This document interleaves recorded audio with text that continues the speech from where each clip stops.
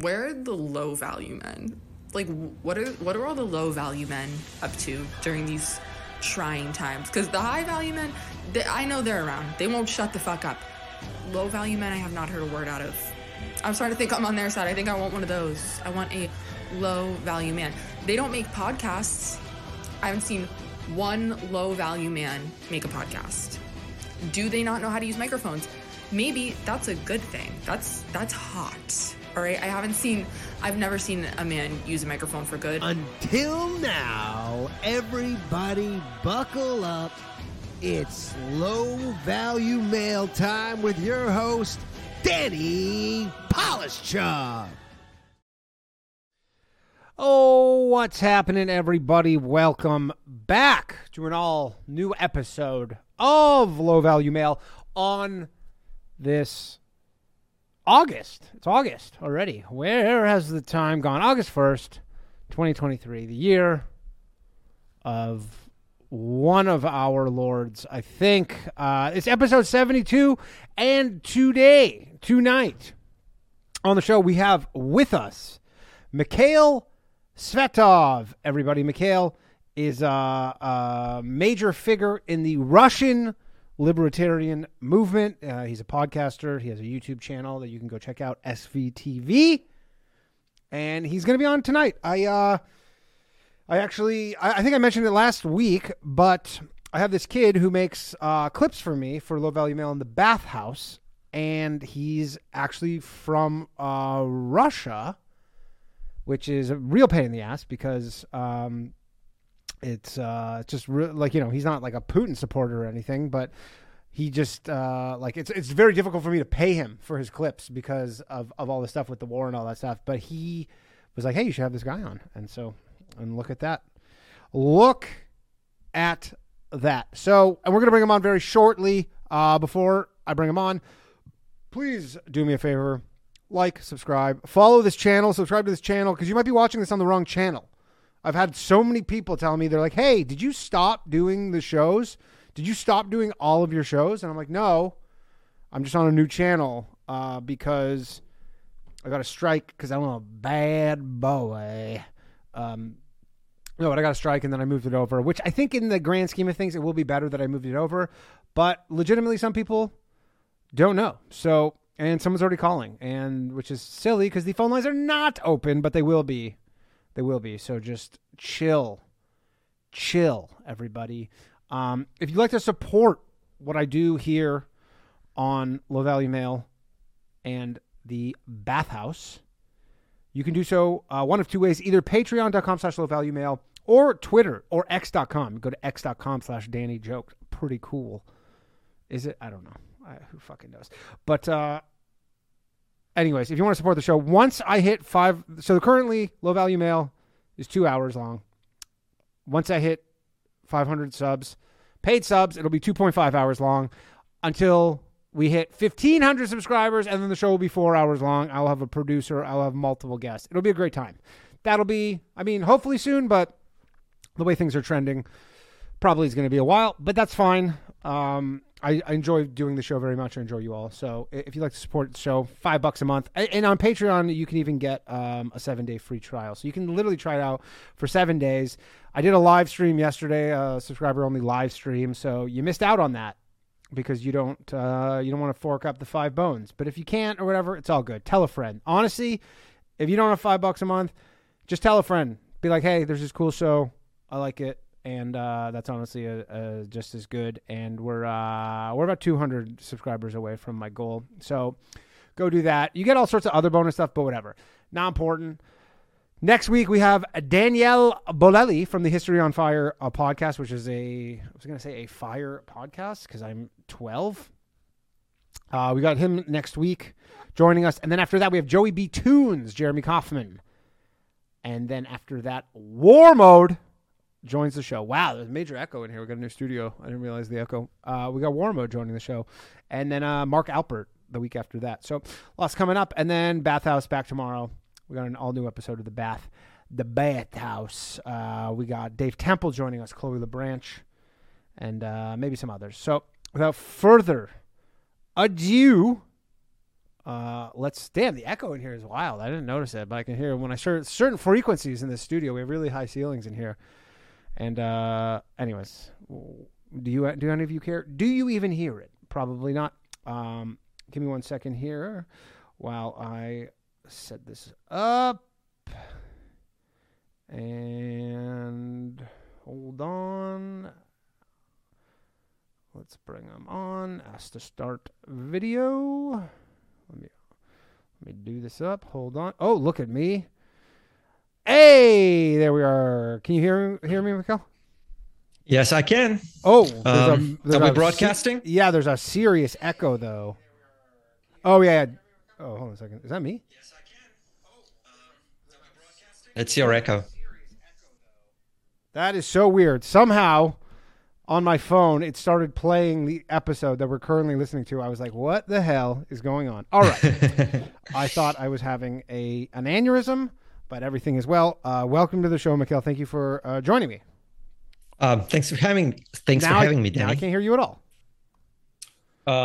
That's your issue, not mine. Oh, okay. Yeah. Okay. Yeah. There is a little bit of a echo, but I don't know what that might be. But all right, we'll figure it out. It's all good. Mm-hmm. So, anyways, thanks for joining the show. I appreciate you coming on. You are one of the premier figures in the Russian Libertarian Party. Is that correct? That's correct. Well, yeah, that's correct. Okay. Good. So tell us about yourself. I guess just like a little primer before we kind of get into it of just like who you are and.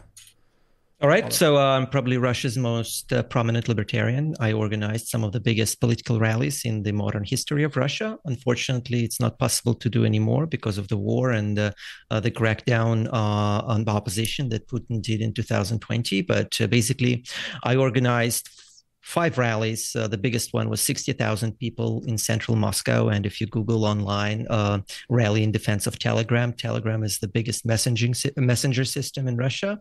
I organized that. And I also organized several big libertarian events, strictly libertarian events in Russia. I invited Hans Hermann Hoppe, who read a lecture in central Moscow. You can watch his lecture on my YouTube channel. It was the biggest single libertarian lecture probably in the whole world. More than 1,500 people attended. Wow. It was a major event. And my own personal accomplishment, and probably the one I'm most proud of, is I gave a series of lectures across Russia, lectures on libertarianism, on libertarian theory, on libertarian philosophy, economy as well, an Austrian School of Economy. And I've read lectures in over 70 cities of Russia, from Kaliningrad to Yuzhno-Sakhalinsk, so from the very east of Russia to the very west of Russia. Okay. So yeah, that's my proudest achievement. And I think of all the, I'm the only opposition figure who's accomplished something like that. So I'm pretty proud of that. Unfortunately, right now, I'm in exile in Brazil.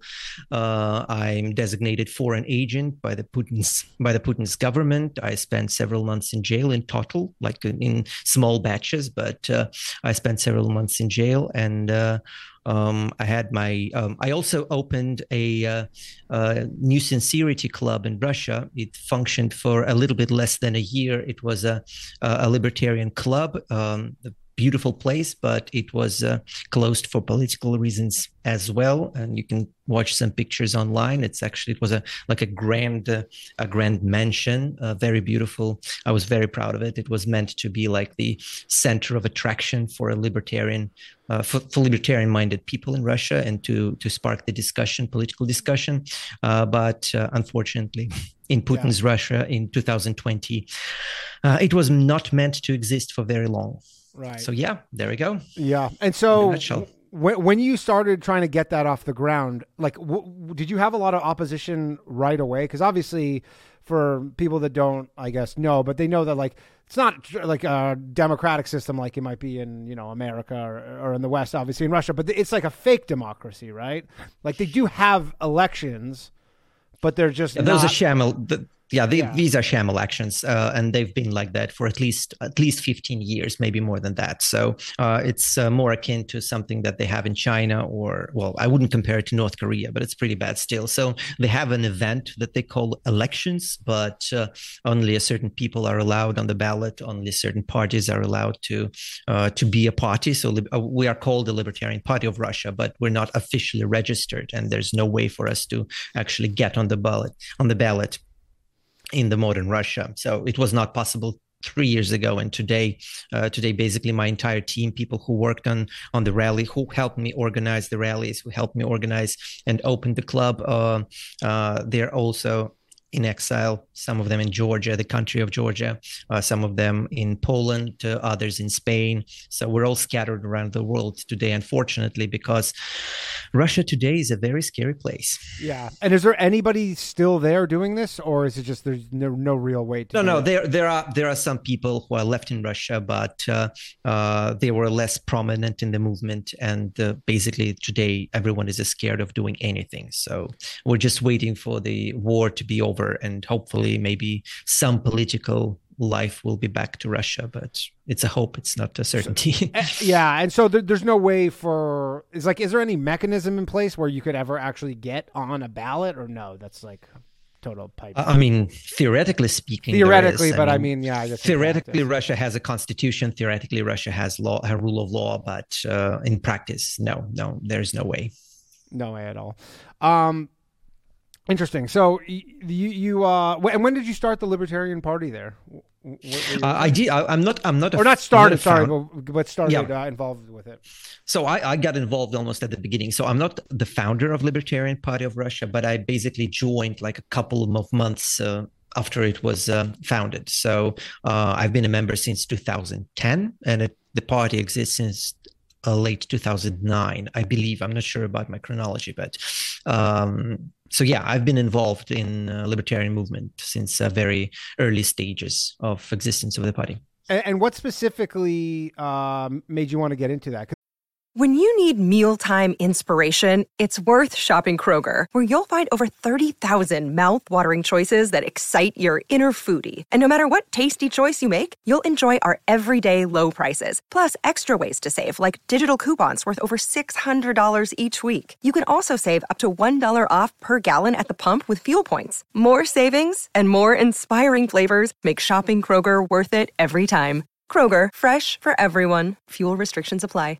I feel like libertarianism, for the way that Russia's set up politically, is like a pretty far reach almost, in the sense where you're like, you almost want but that's what makes people dream. And if you remember Ayn Rand, she was not a libertarian, but she came from Russia, and her experience of living in a totalitarian state actually fueled her love for liberty. And it's kind of the same way. So because everything is so bad, like every time I give a lecture, people ask me, where do you think a libertarian revolution is most likely? And I'd say, places like Russia, because in countries where people are comfortable, in countries where they have a functional political system, people are much more conservative. They're much more reluctant to change things.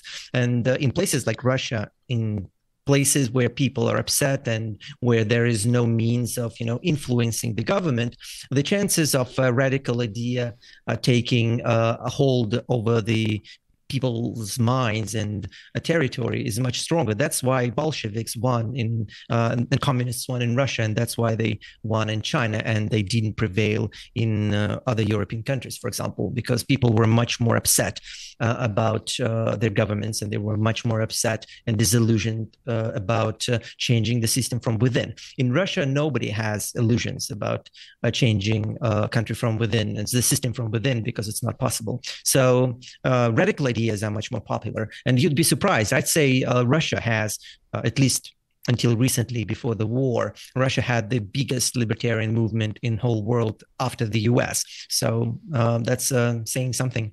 Yeah. And what would you, I guess, see that looking like? Like if it were to take hold as an actual, like what would it have to have, the chain of events that would have to occur in your mind in Russia for something like this to happen? I take everything. I mean, I try to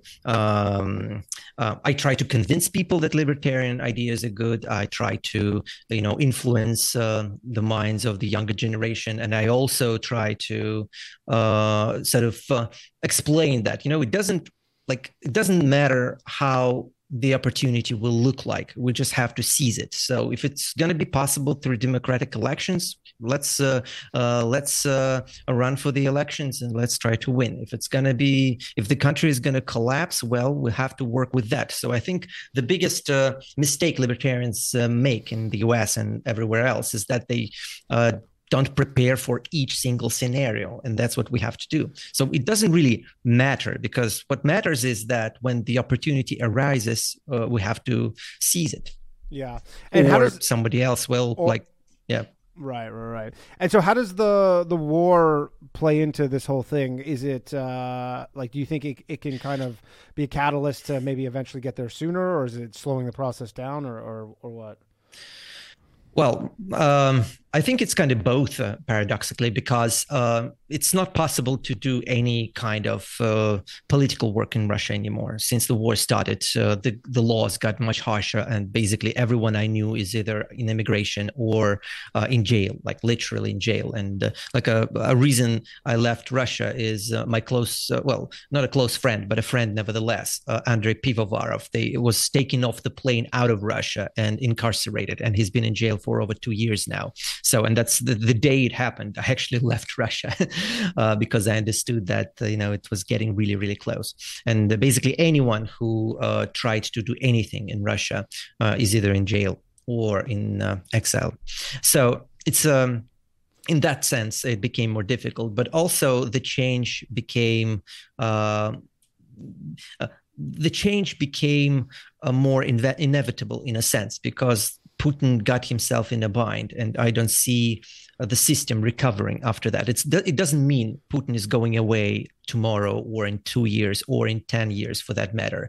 It means that Putin's system is not sustainable in a longer term. It will have difficulties reinventing itself.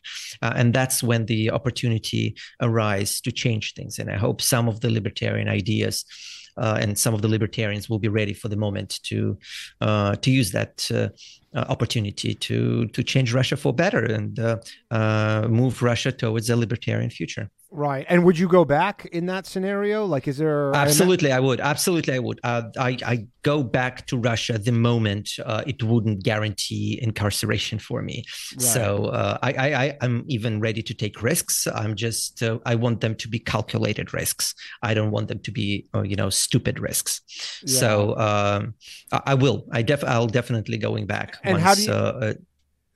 How do you view Navalny and what he did? Because he basically did that, right? He went back knowing that he was about to be...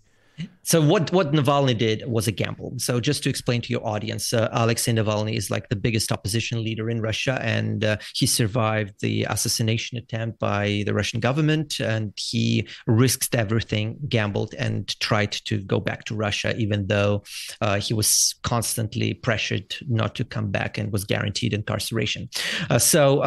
In his case, I'd say it was a calculated risk, but it was a huge gamble nevertheless. So there was like a slight chance that he might prevail. He hoped that the streets will rise, and he hoped that maybe he received some guarantees that maybe he'll get some support from someone who means something in Russia. But it didn't. But it didn't happen, and he'll be jailed until Putin is in power. There's no way he's going out. No way.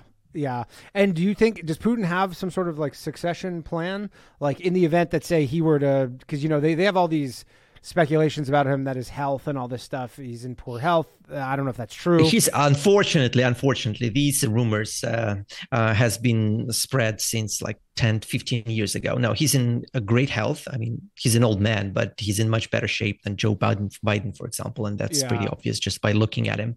So he may still be around in 10 years. And that's what I'm bracing myself for. If to answer your question, if he has a succession plan, I don't think he does, at least not the obvious one. I think the best succession plan that he has is the FSB. FSB is the Federal Security Bureau of Russia, the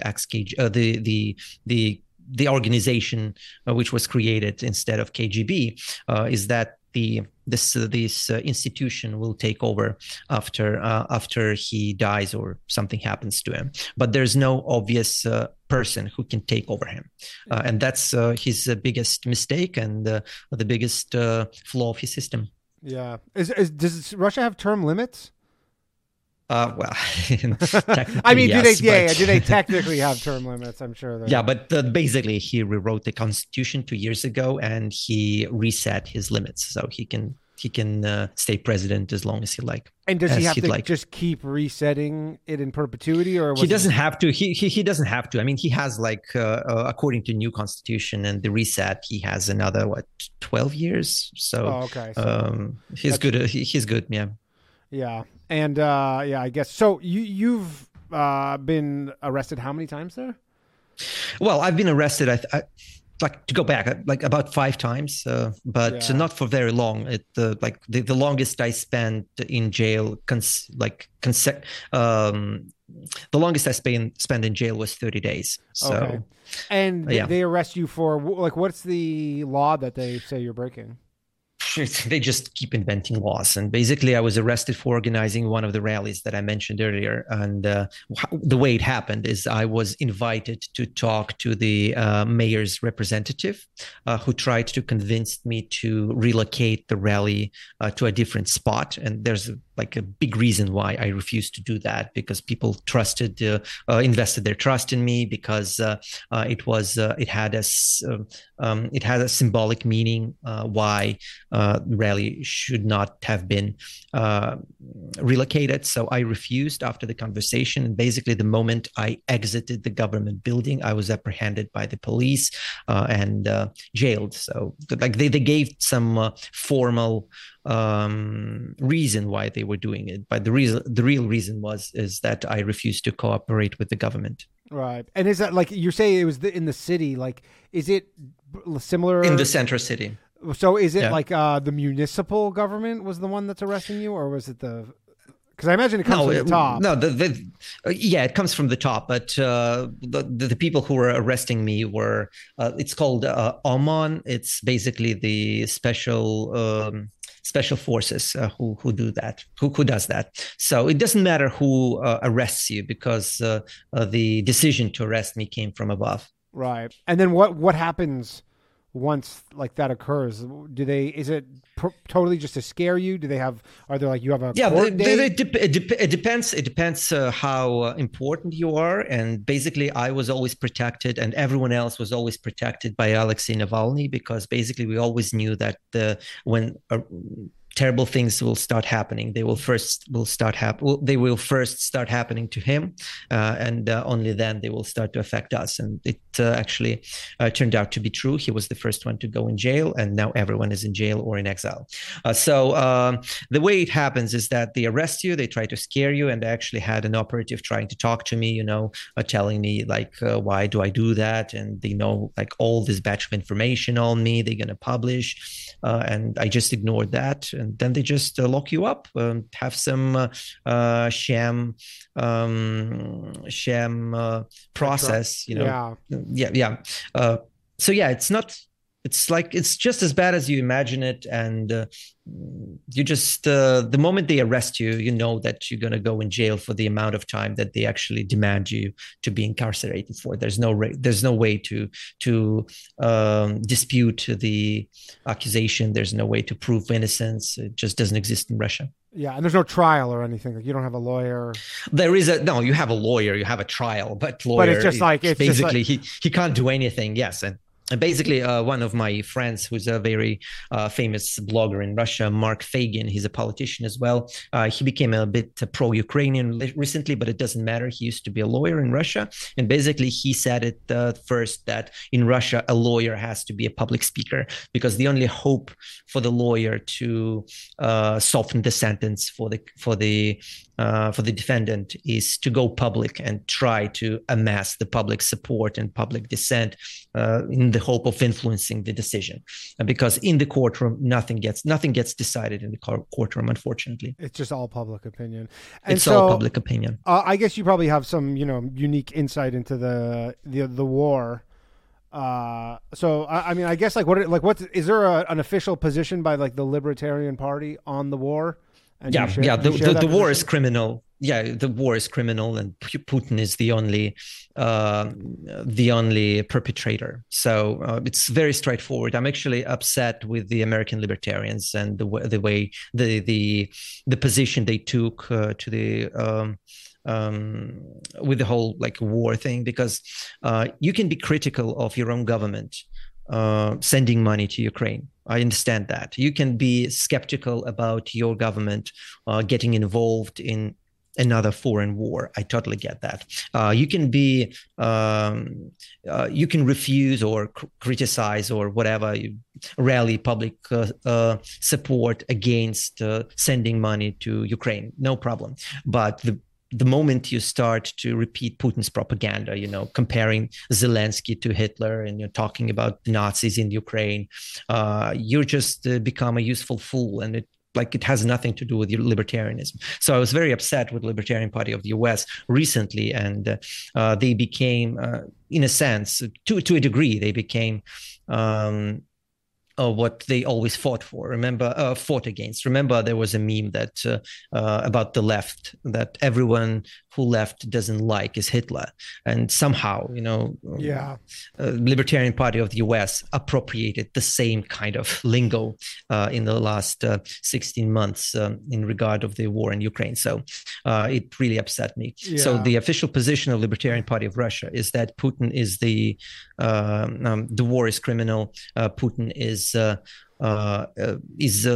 side who is responsible for sparking that war. And the Ukraine, it has a lot of problems. I was never a fan of the Ukrainian government. It's incredibly corrupt. But there were, obviously, like in every country, you have some Nazis, but Ukraine never had a Nazi government. This idea is preposterous. It's just ridiculous. It has no roots in reality. I was in Ukraine just a couple of years before the war in 2020, and I was actually invited to give a speech in Kiev. And I'm a Russian politician. I'm a Russian libertarian. I don't speak Ukrainian. I spoke only Russian, and I was welcomed there. And there was no Nazism there.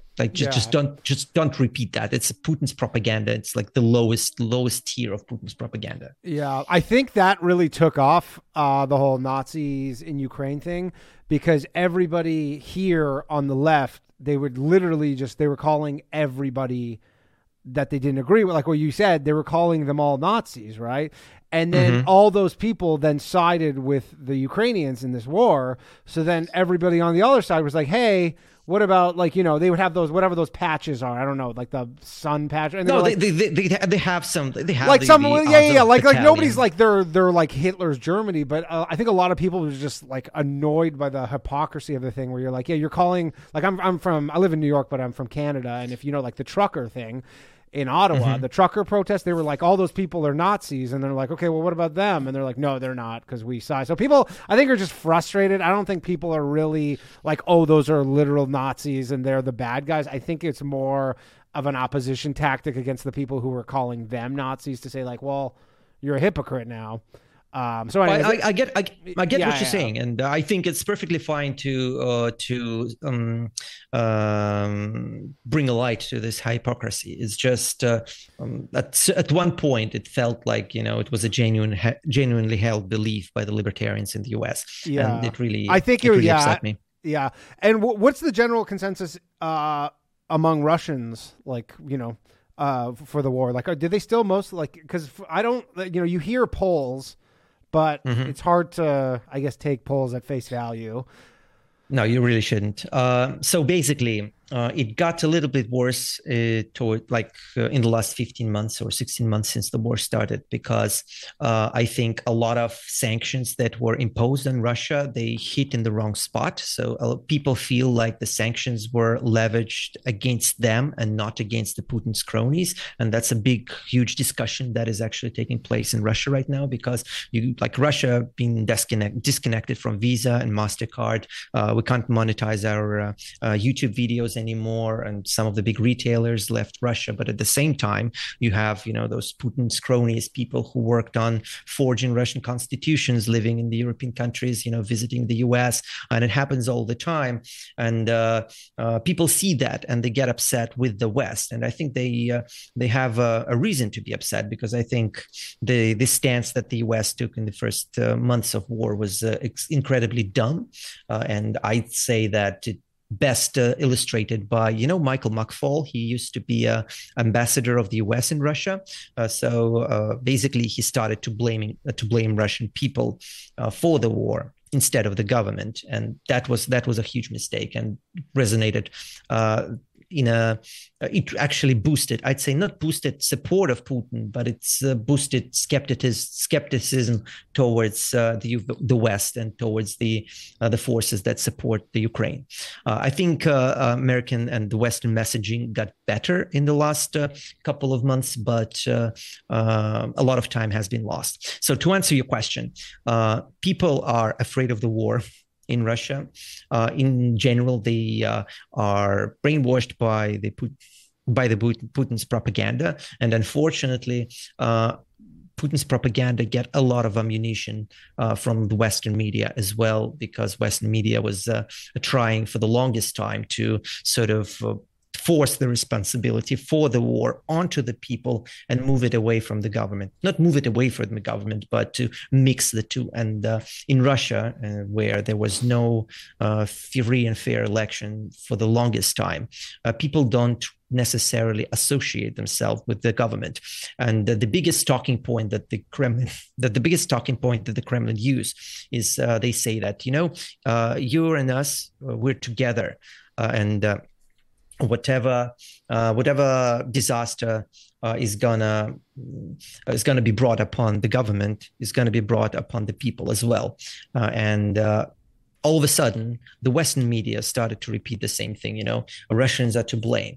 Russia is responsible for the war, not Putin, not his cronies, not the government, not the politicians with whom a lot of Western elites still have shared business affairs. They still meet each other. They are still on friendly terms. But the same people who are in today are really helpless to change anything. So there is no, I wouldn't say there is a wide support for the war, but I'd say that in the last 16 months, sympathy for the Ukraine and for the West waned, and that's a big media fuck up. I'm sorry to say that. You can, we're just on YouTube. You can definitely swear away. Mm-hmm. Do you think there's any? Because I just saw in the past week there have been there was drone strikes in Moscow. Yep. Do you think? Do you think that'll? Because wasn't there an impression that none of this would ever reach the cities to that degree, like the war would never really reach there, or were they promised that? So just one thing you need to understand about the drone attacks in Russia. It's purely for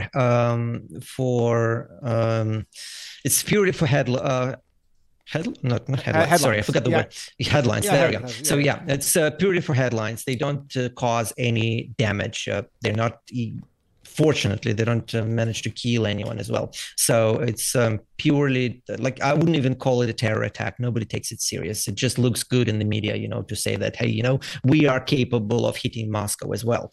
So I wouldn't take that particularly seriously. I'd say Ukraine has been very successful at stalling Putin's army in the first months of war. And I think it surprised everyone. And that's why Ukraine managed to rally so much support behind themselves. But in the last couple of months, they were stalling themselves, and they couldn't, their counteroffensive that they were kept that they were been talking about for months didn't really achieve anything. So now they're trying to save face by this kind of media bluster and by claiming that they can hit Moscow. But no, don't take drone attacks in Moscow seriously yet. Once you see the destruction, once you see at least a single building getting actually damaged and not just losing its windows, then it's gonna feel like an actual war. But not yet. I'd say fortunately, because I don't want to see the war coming to Moscow. And so you're still in contact, I imagine, with many people who are in Russia. Of course, yeah.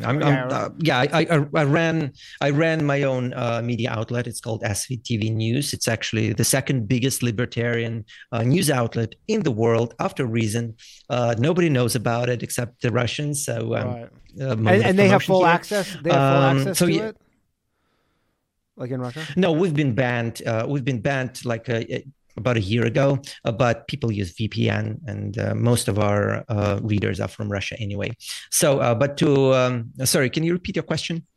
I was saying because I was actually going to ask something related to the whole thing with Prigozhin. I'm in touch. I'm in touch with people. I'm in touch with people in Russia. Yeah, that was your question. Oh, okay, yeah. So with the whole story with Prigozhin, did you have any different insight? Because that seemed to be the biggest story here for 48 hours. Then it just disappeared. It literally just went away. Just disappeared. You turn on CNN or Fox News, they're like, "Oh, this is it. This is the end of the war. It'll be over within 24 hours." And then, everybody was just caught kind of blindsided a bit that it just kind of went away. Do you have any insight into that? I think you know as much as I do, because Kremlin, the political system in Russia, is very opaque. We don't really know, who holds the power. We know Putin is in charge, but that's basically the extent of it. So we don't know who has more influence on him, who has power in the system. So to answer your question, Prigozhin is still very much part of the establishment, which surprises me. And he hasn't been expelled. He has been present in the Russian Russian African conference that took place a couple of days ago. He was taking pictures with some African delegates there, and that was a big deal because it means he's still in Moscow. He still feels safe, appearing in official environment. So, but he lost a lot of his influence. Basically, the Wagner Group is not as influential as it was a month ago, and it's not going to be influential anymore. That's a certain. So Prigozhin lost his gamble, but what was his gamble exactly is actually very hard to discern. Yeah. Because it seems like for what he did, you would think for what people, I think about Russia, that's a death sentence. To go against Putin. But you see, that's the problem with the Kremlin system, is that it's so opaque. We don't really understand, what is actually going on. I have no good explanation why Prigozhin is still free, why he's still holds any kind of influence within Putin's circles. Because to me, what he did looks like a betrayal, like a blasphemy. Yeah. But apparently he holds some of the cards, and it's not as easy to expel him as it is to jail, for example, Igor Strelkov. Igor Strelkov is one of the original architects of the war with Ukraine. He was critical of the way the war was going on, and he was critical of the Prigozhin coup as well. But he's the one who is in jail right now, and Prigozhin is a free man appearing in the on the official conferences. So I don't have a good explanation what is going on with Prigozhin. Really, I was meaning to actually ask you regarding the jail stuff. So, when you got arrested, are you arrested for the same thing every time? Is it literally? No. It depends. It depends. So, sometimes you are arrested for the same thing every time. Sometimes they invent something new if it's convenient. So it really, it's just a pretext. So it doesn't matter what you are being arrested for. What matters, what was the actual reason for you to be arrested? And usually it is you're trying to organize a rally, or you had a successful, lecture tour, like it happened with me, or something happened. The most exciting thing that happened to me was when I was going to read a lecture in I forgot the name of the city. God, why? Sorry, just give me a second. Yeah, no problem. By the way, the phone lines are open, everybody. 1-888-949. Yeah, in Kemerovo. So I was going to read a lecture in Kemerovo just after was a big fire tragedy, and with a lot of people and children died in the fire accident. And I flew in Kemerovo airport, and I was actually kidnapped for several hours. They took away my documents. They locked me in the room. They started beating me up and basically put me on the plane back to Russia, on the empty plane back to not to Russia, to Moscow, on the empty plane back to Moscow. So it doesn't. That's just to illustrate that it doesn't matter. The official pretext doesn't matter. What matters is why they are upset with you, right. And they're going to use any means necessary to get rid of you. Even kidnapping would work. Okay. All right. We got a call. 1 second here, Mikhail. Hello. Thanks for calling Low Value Mail. One moment, please. Hello. Yeah. Hey, you are on with Mikhail. Who am I speaking with? This is Aaron from Ohio. I called Aaron from Ohio. How's it going? Mikhail, just hey, Aaron, 1 second. Mikhail, just so you know, I forgot to mention this to you earlier. When people call in, there's going to be like a 5-second delay where you can't hear me. Just don't worry about it. It's just Zoom. Okay. Anyways, Aaron, go ahead. Okay. I wanted to ask Mikhail, what does he think will happen? Well, two questions, if I can. What does he think will happen if Putin? Once Putin finally is out of power, who will fill that power vacuum? And also his thoughts on Snowden over there. That's all. All right, thanks. So I actually have Thank you. Thank you very much for the question. I'm actually I want to answer the Snowden question first. I think it's a tragedy that the only place where Edward Snowden found refuge is Putin's Russia. I think it's a travesty. I think it puts to shame every other Western government, and it just shows how much trouble the whole world is in. Because a genuine whistleblower, a person who exposed government crime and the global surveillance system against the American citizens, couldn't find refuge in any decent country and had to look for refuge in Putin's Russia. So Snowden is living his life in Moscow as well as he can, given the circumstances. He's not cooperating with the Russian government. He's not he's not exposing any secrets, and whatever secrets he has are 10 years old at this point. So I'm just upset with that. He couldn't find. He was not provided asylum in a decent, at least in a Western country. Yeah. Do you know why Putin is allowing that, or because he doesn't care? He just to spite the U.S. That's the only that's reason. Just like a spite. That's what it seems like. Is it's just to spite them, saying, "Hey, you want this guy? We'll protect him."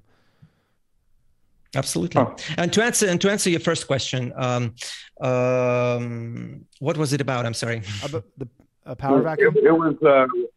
Who will fill the power vacuum whenever Putin is either removed from power or dies or whatever happens to Putin? There's going to be a power vacuum. Who do you think will fill that? Will it be Prigozhin and the Wagner Group, or some other? Prigozhin had his shot. So Prigozhin is out of the picture. He got too many people scared, and he was never a popular figure within the establishment anyway. So he was always critical of the establishment, and he was always his own guy. He was never ingrained in Russian institutions. So no, Prigozhin is out of the picture. There's still and I also think that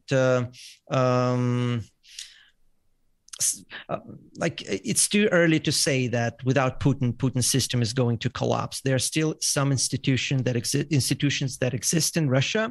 They just look very different from what you're used to in the West. For example, the FSB, the Federal Security Bureau, is incredibly powerful. It's incredibly well organized, and that's where Putin came from. And it's capable of installing, if necessary, a kind of a junta junta, at least for a while, to keep things under control.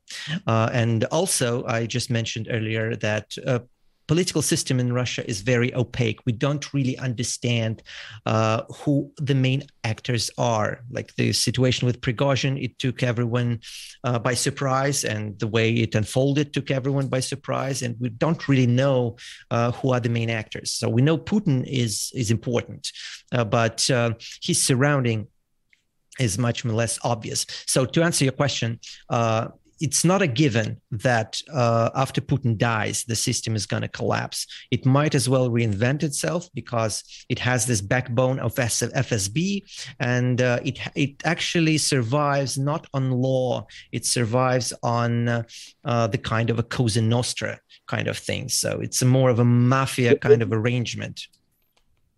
That's kind of what I'm getting at, is that why would we assume that things would be better if Putin was gone and we don't have someone even more crazy in there after he's gone? That's what he's leveraging against the world, and that's actually the strategy that every tyrant used to survive. That's what Assad did in Syria, for example. So he basically destroyed all the opposition. He destroyed everyone who could theoretically take his place, and then presented you with the alternative. It's either I or the ISIS. And Putin, he does kind of the same thing in Russia. So he gets rid of anyone who might potentially threaten his power in a hope that he will remain the only alternative. So to answer your question, yeah, there's no guarantee that whoever comes after Putin will not be as even worse. But that's exactly the conclusion that Putin wants you to make as well. So do you think regime change is a good or bad policy? If say the West is promoting regime change in Russia, are you behind that or not behind that? To be honest, I think whatever hopes at regime change the West had in Russia, it lost after Navalny got in jail and after the war started and the sanctions were leveraged against Russia. So I don't think it's it's attainable option at all. I mean, we don't know everything, and there might be some Manchurian candidate, somewhere in Kremlin, but I'd say it's highly unlikely. And I can answer a slightly different question. I think the West is terrified of revolution in Russia. And I think the West has every reason to be terrified, because as bad as Putin is predictable, and he's much more and he's much more convenient for the West than whomever might take his place, or even worse. If the Russia is going to collapse, in 50 different states, you'll get at least 10 of these states going to possess nuclear weapons, and at least some of these states will have its own private military company like the Wagner. And what's going to happen then? Yeah, you might not have a war in Ukraine, but you'll have like a million other wars somewhere on the periphery that the West won't be able to maintain or contain. So the West doesn't want the revolution in Russia. It would like to have a regime change, but I don't think the West has a candidate right now. Yeah, there you go. Anything else, caller? Hey, thank you. All right, thanks for calling. Appreciate it. And that's the reason. Just to add one thing, that's the reason why the West is not fully behind Ukraine. And I'm pretty sure you've seen all the headlines about the West not sending all the weapons that Ukraine needs. Trying to prevent it from getting hold of the weapons that they can actually use to attack Moscow or cities within Russia. And the reason why is because the West doesn't have a strategy for Russia after Putin. They don't have a candidate there. They don't have a force that has changed, that has a chance of a democratic force that has changed, of overthrowing Putin. Yeah, like they might do all this and then to no benefit, because it's easy to wreak chaos in Russia, but it's much harder to face the consequences of said chaos, and the US understands that, I think.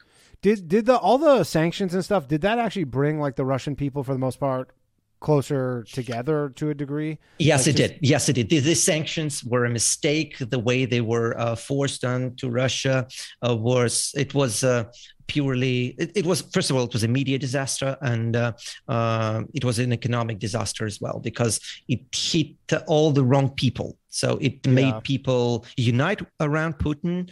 It helped Putin unite economy around himself, which is a less obvious talking point, but I think it's just as important, because by cutting Russia off SWIFT, by cutting Russia off Visa and MasterCard, what the West effectively did, they trapped the money within Russia. So whomever wanted, to transfer money onto their foreign bank accounts, to emigrate, to take money out of the Putin's economy and out of the military economy, were not able to do that, but not because Putin prevented them from doing it, but because the West prevented them from doing that. And that's just like, the moment it happened, I just couldn't fathom what they were thinking, because it's such an idiotic decision. And we're still reaping consequences of that decision, because I was going to say, the reason I know about you is because I have this kid who makes my clips. He makes clips for me for Instagram and whatever. And when I hired him, it said he was in Amsterdam. And then he one day he's like, he got kicked off of Upwork, and he's like, I'm actually in Russia, and he's like, and there's no way for you to pay me. And we've eventually figured it out, but he told me about you, and he's really into your stuff. And so anyways, but yeah, he was just like, it sucks.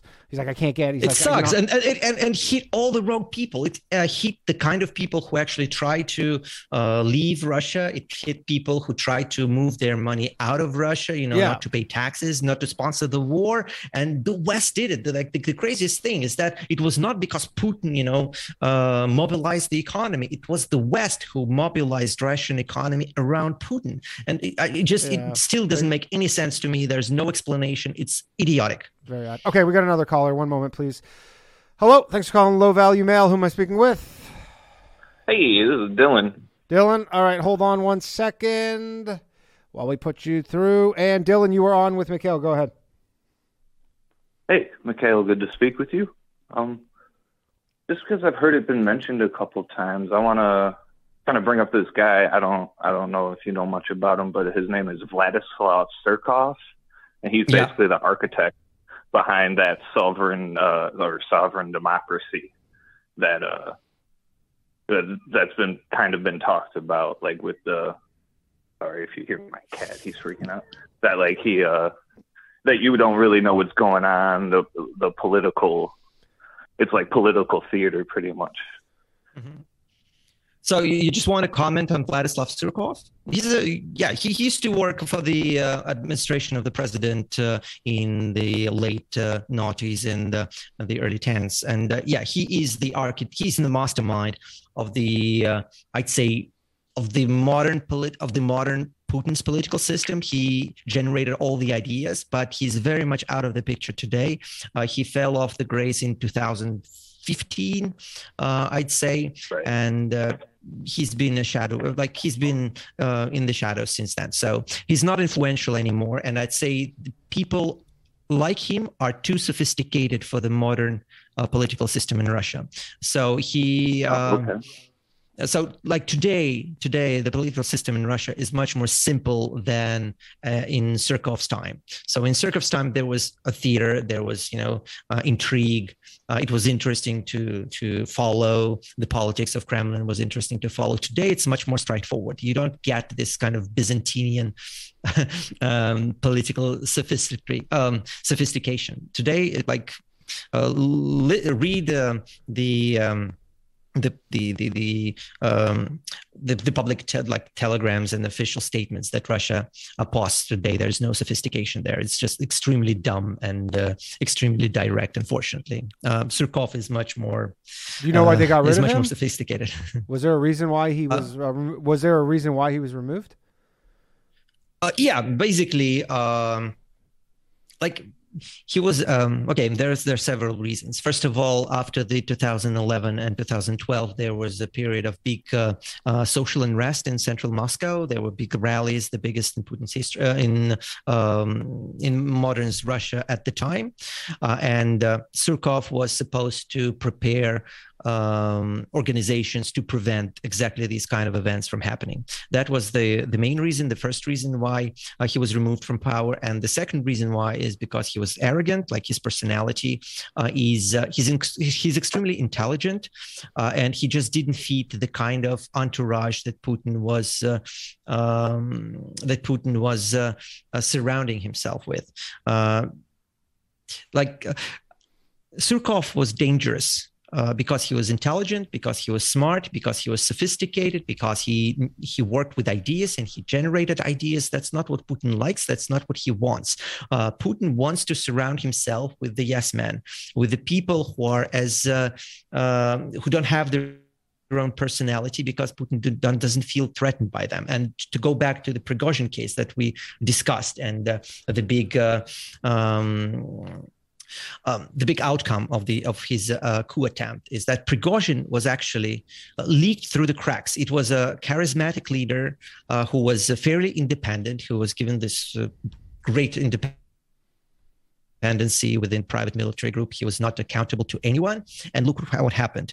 Coup happened. And if you followed closely, his statements that Prigozhin was highly critical of Russian Ministry of Defense.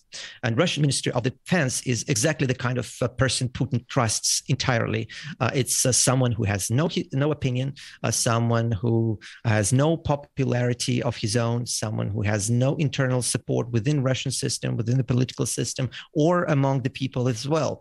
And the big outcome of the coup is that Prigozhin was stripped of his power. So yeah, for some reason he still remains in Moscow, but he's not the same he's not the same man he was before the coup. Okay. And Surkov is to Putin, it's trouble. Like, people like him are trouble because they have too much ideas, they have too much intelligence, they think they are smarter than the system, and the system does not tolerate people like that. Okay. Anything else, caller? A couple things real quick. Reason Prigozhin's still alive, someone needs to get Putin's hot dogs, all right? So, Vladislav Surkov also wrote a book under the name Natan Dubovitsky, I believe. Yes, he did. Yes, he did. Yeah, and he writes articles and whatnot. But I just want to ask real quick. He writes poetry as well. Oh, really? Okay. I'll have to check some of that out. Sorry. You got? As far as you hear a lot of these, a lot of people try to say Russia is this based Christian nation, and I don't want to get you in too much trouble, hopefully, but Russia leads, but they have the highest rate of abortion, and they're pretty high in the rates of HIV. I don't even think Putin really practices Christianity. No, he doesn't. He doesn't. He practices Chabad, if I'm not mistaken.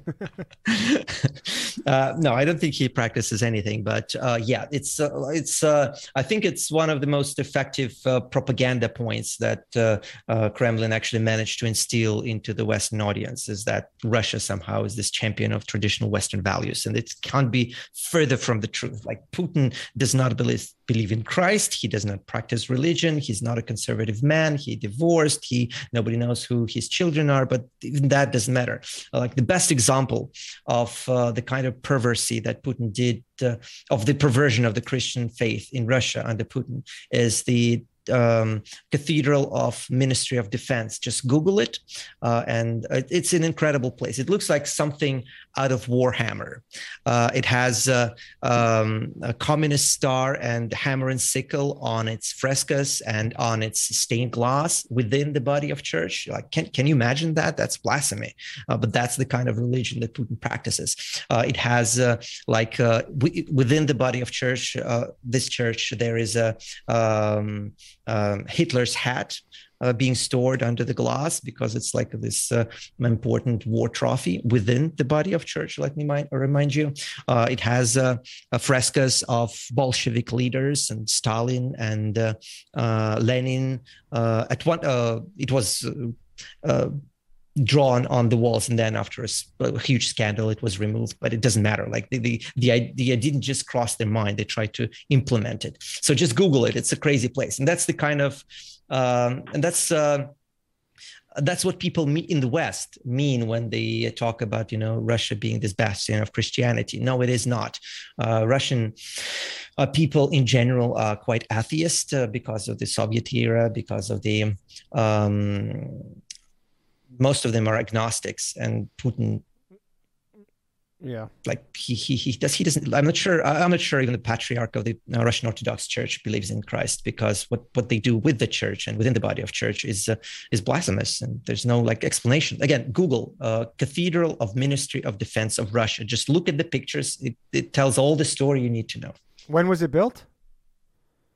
It was built about 5 years ago, I think. It's a fairly recent building, but again, just the idea of a hammer and sickle and a communist star and communist leaders being depicted on the frescoes of a church should terrify you. Tell you everything you need to know about the state that the church is in. That's pretty wild. All right, thanks, caller. All right, we got another call here. One moment, please. Hello, thanks for calling Low Value Mail. Appreciate your patience. I know you've been trying to get through. Who am I speaking with?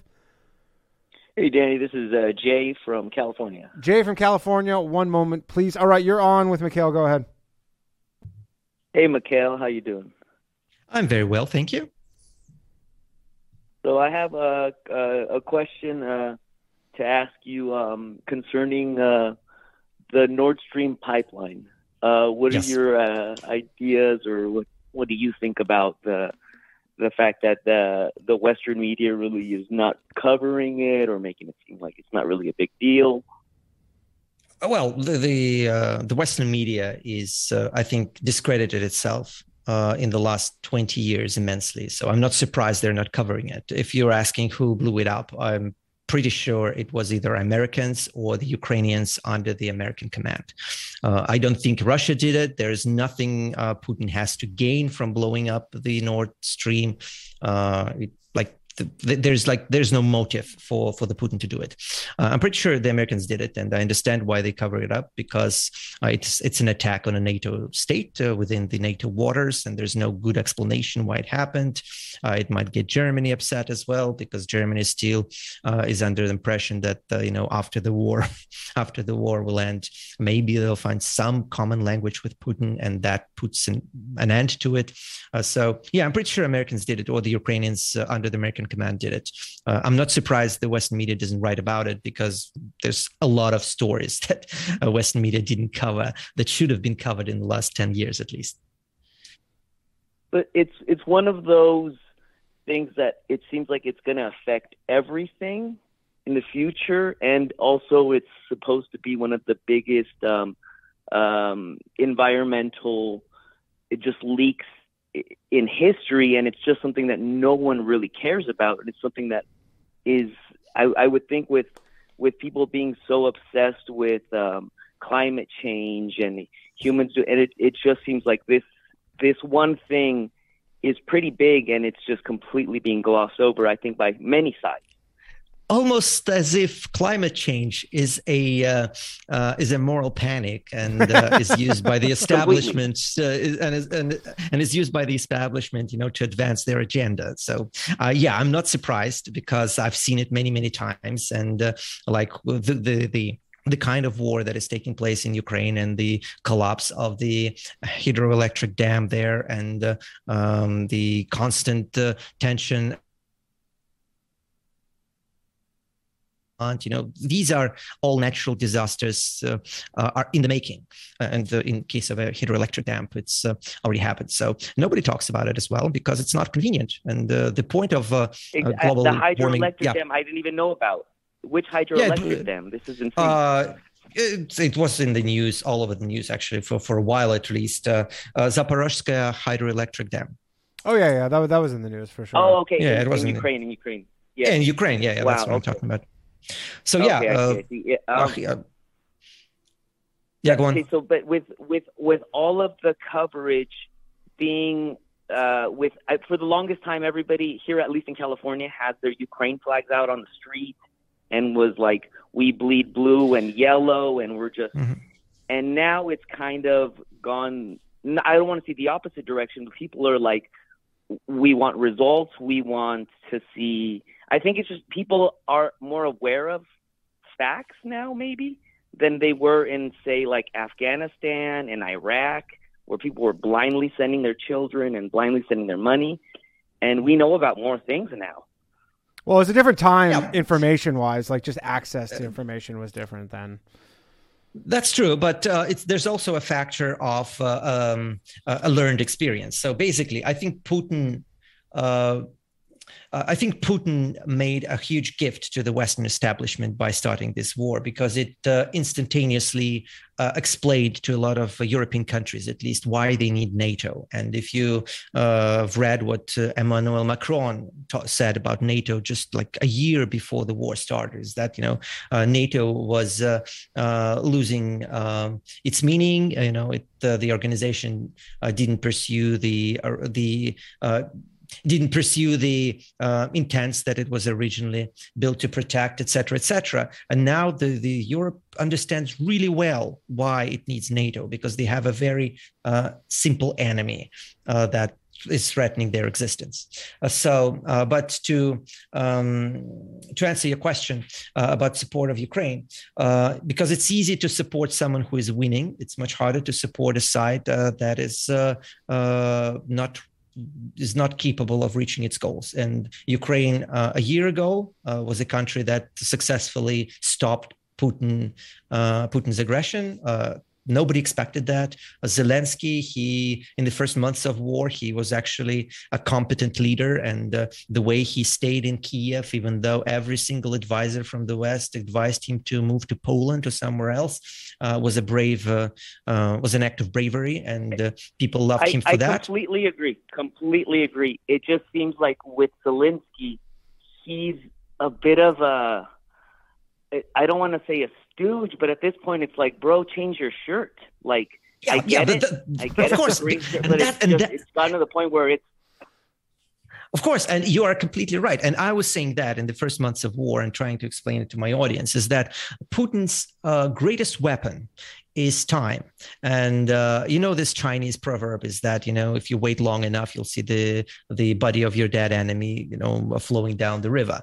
And that's the tactic that Putin has been using against his enemies for the longest time. He thinks time is on his side. He thinks that he can weather any crisis because he doesn't concern himself with costs. Because he has up to this point, correct? Yeah, of course, and that's what I'm saying. George Bush was friends with him.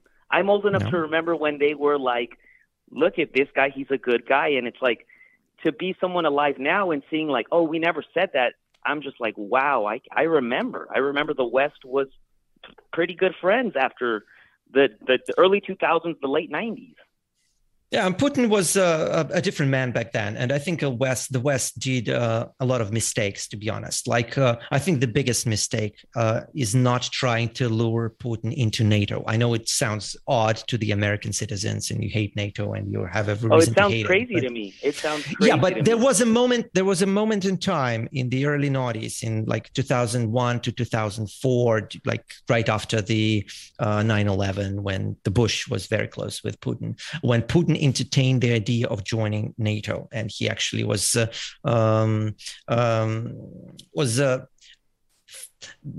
waiting to be not invited, but to start the negotiations. But the invitation never came, and I think there was a window in time when it was possible for a few years, 3 years maybe. And I wish the diplomats realized that. And I think the history of the world would have turned completely different if it happened.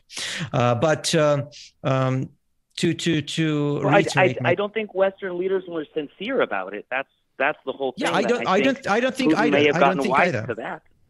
Yeah, I don't think either. I think Putin was at the time he was. Under the impression that the West was sincere. I think he was naive because he to saw a what degree. they did to Gaddafi. I hear that he watches. I don't know if this is just Western propaganda or who this comes from, but that he watches the video of Gaddafi being stabbed with a knife up his ass every morning to kind of remind him this is what will happen to you if you lose to the West.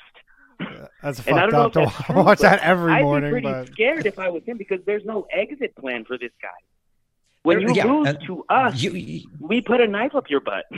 Yeah, that's a great point, and then I repeat that myself many times, not in regards of Gaddafi, but that if you don't give someone like Putin an exit plan, then he will find then he'll find till the last man to stay in power, and that's one of many mistakes that the Western diplomats made in the last years in dealing with Putin. And the same goes in regards to this war. So basically, for Putin, this war is the war of survival, and he's in the position. And it's been the war of survival for many other leaders. Syria, you brought up, and it seems like he was in a very similar position. Of course, Assad is in a similar position, and it was a disaster. Whatever happened? Children vacation here. Mm-hmm. And I don't know if you know that, but his son is always spotted in Hollywood in like nice cars with really pretty women.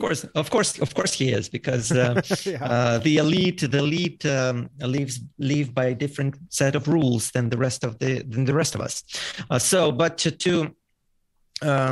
Putin is different from Assad in a sense that he possesses much more power, and he's capable of threatening the rest of the world, not just with the nuclear war, but with the threat of chaos is actually a very potent one. The one I mentioned before is that nobody wants to see Putin fail completely, because a complete failure of Putin regime can bring up all sorts of unintended consequences. The end of the world. That nobody wants. Well, not necessarily the end of the world, but all sorts of unintended consequences that nobody wants to deal with. And I think in Europe, people realize it a little bit better than the Americans, because they saw there was a lot of resentment towards the Tsarist Russia in the 19th century.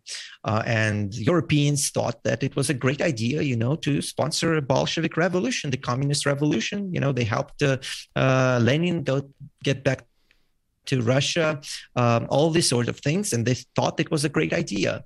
And the result of the Bolshevik revolution was that they got a much bigger problem on their hands than whatever problem bigger than a Holocaust, presented. Bigger than anything. Yeah, but I understand. Yeah, but I'm saying the occupation of half of Europe by the Bolsheviks. I'm talking about no, you're right. Me being an War. American, I don't see it the same way. I have no skin in or not the same skin in the game as you do.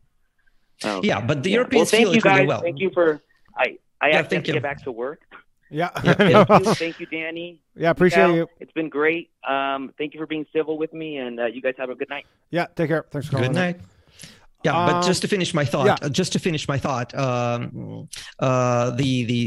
Soviet Union presented a much bigger threat to the rest of the world and to Europe and to the United States than the Tsarist Russia.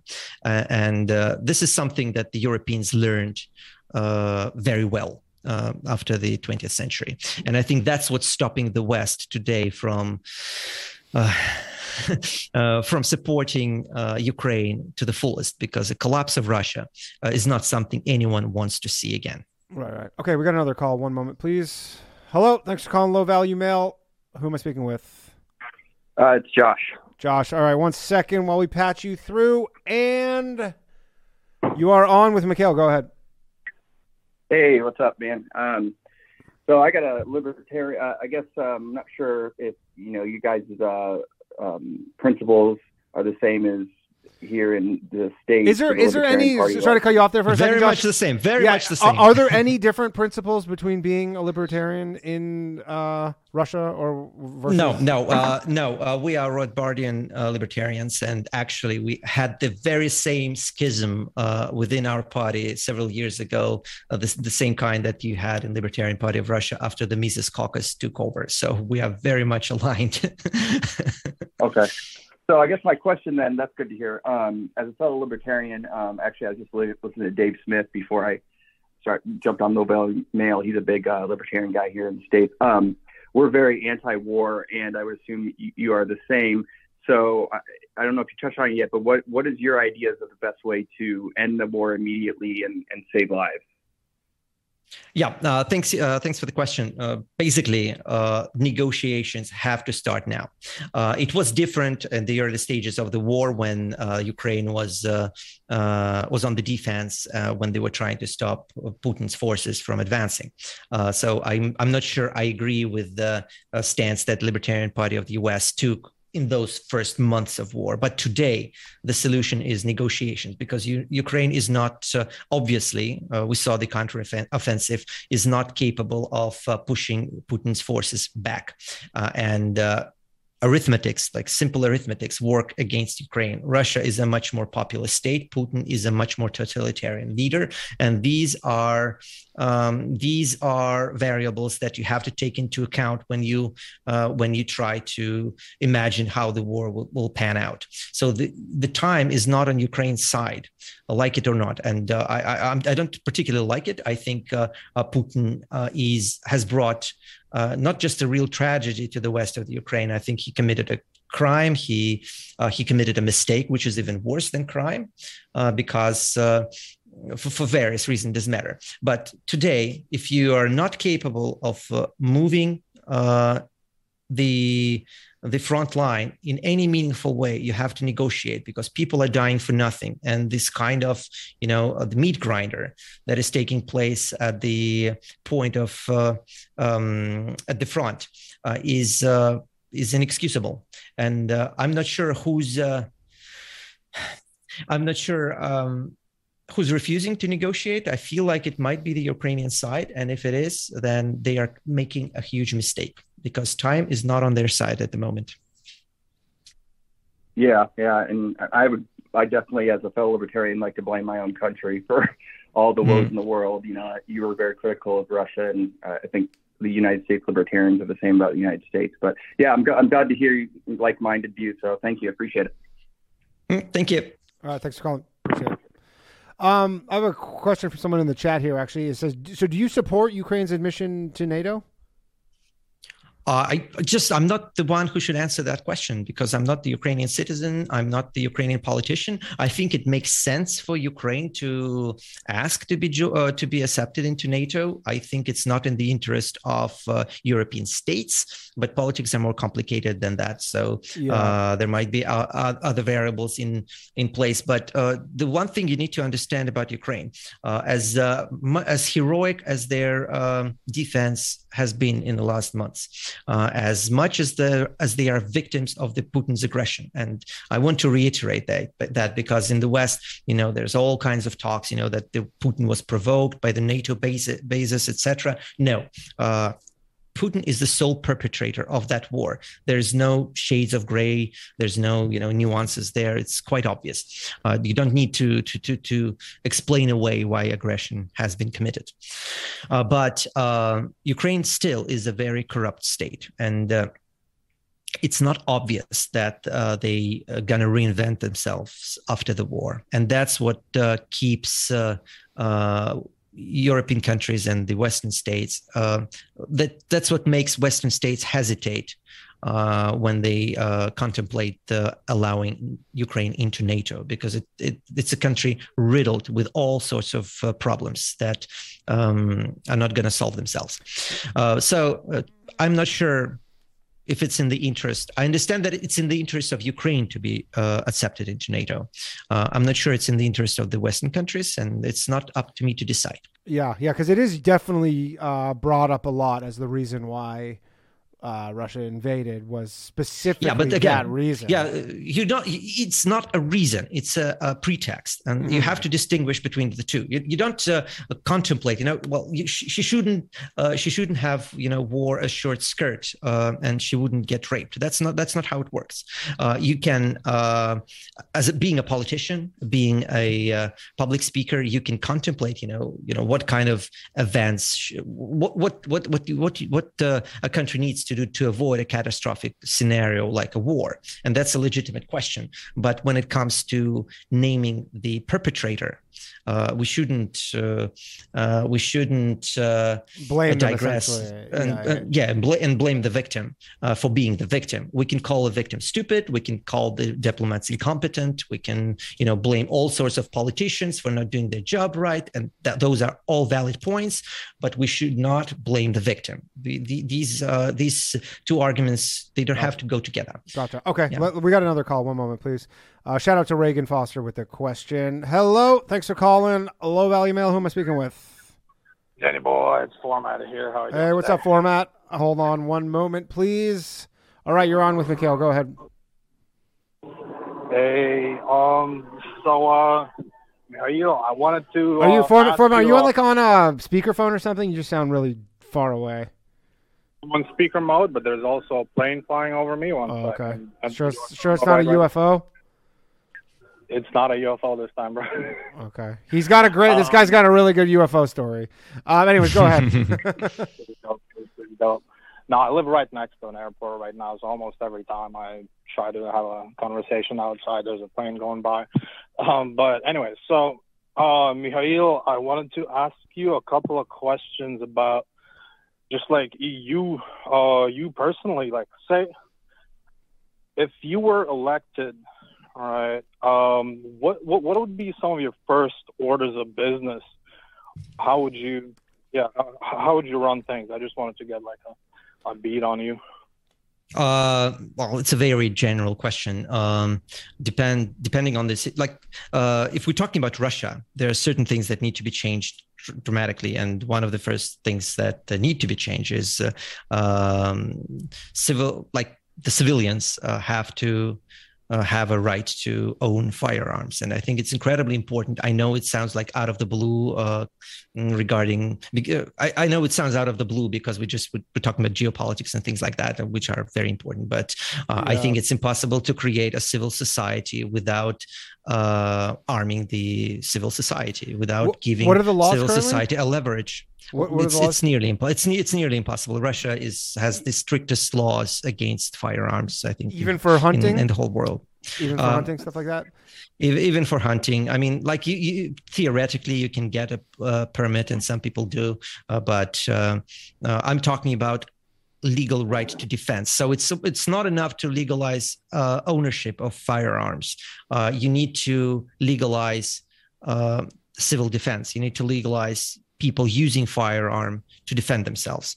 And I think that it has a paramount importance for any country.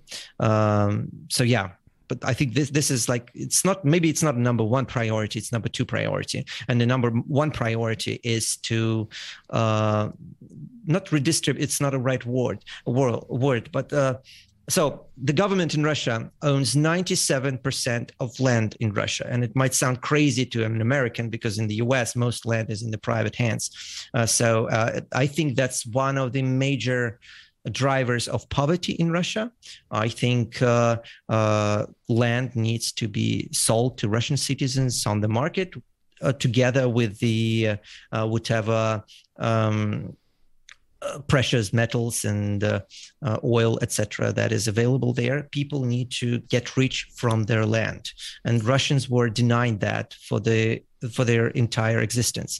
The example I like to use is that in the U.S., like one of the backbones of the U.S. prosperity was the gold rush, when people went to Alaska, to seek to pursue their happiness, to seek for money and for prosperity. And in Russia, instead of Klondike, we had Kolyma. Kolyma is the place where Soviet Union forced people to work on gold, in the gold mines to mine gold for the state, and people died there. They didn't get punishment. As a punishment, as a resource. But like, were those people was that a punishment for a crime? They were they were political prisoners. It was during the Stalin's era. So it didn't matter what you did. They used you as a resource. The two major reforms that Russia requires is the reform that allows people to defend themselves and not just rely on the government. And the second one is to lift the monopoly on land that the government currently possess. These are two major things that need to be changed. Yeah, that's pretty good ones. What else, Format?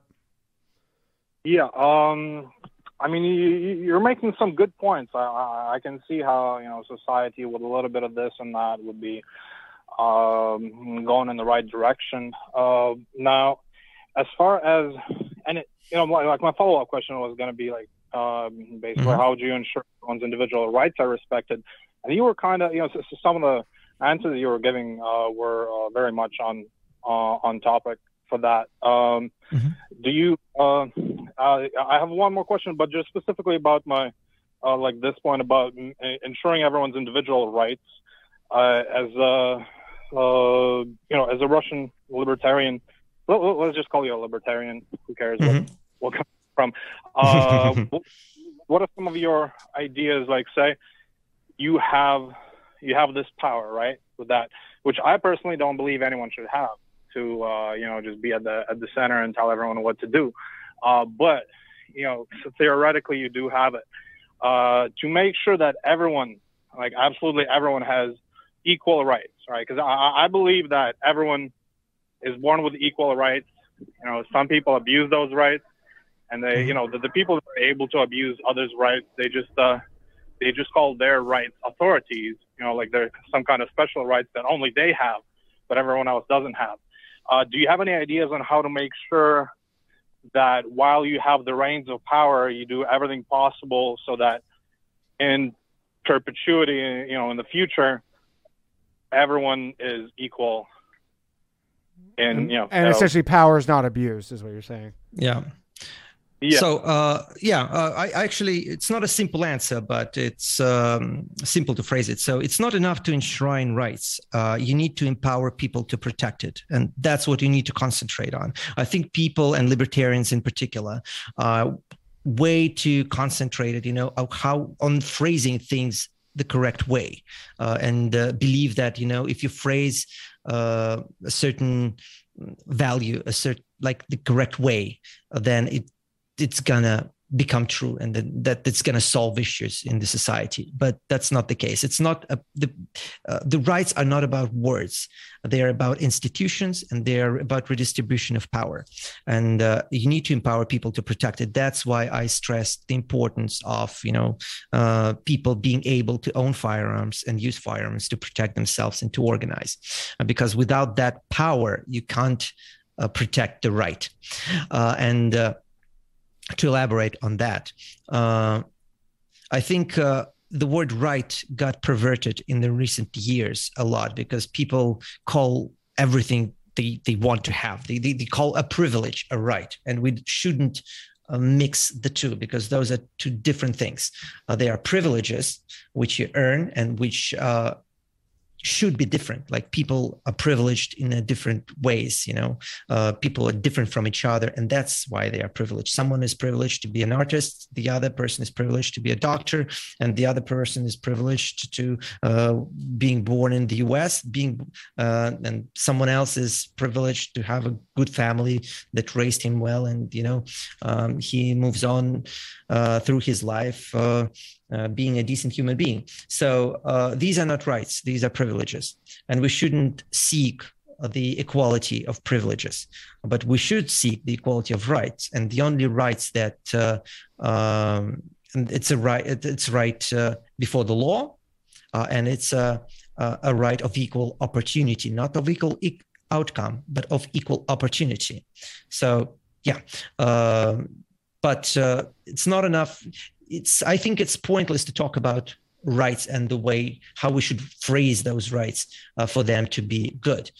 We need to talk about institutions and about empowering people to being able to protect their rights, because otherwise we're going to see the degradation of the system and its decline, like what we see in the US today, unfortunately. I think rights are pretty easy to define, because I do agree with you. A lot of people do confuse the terms. I I'm very anal about the word rights and the word authority and the difference between the two.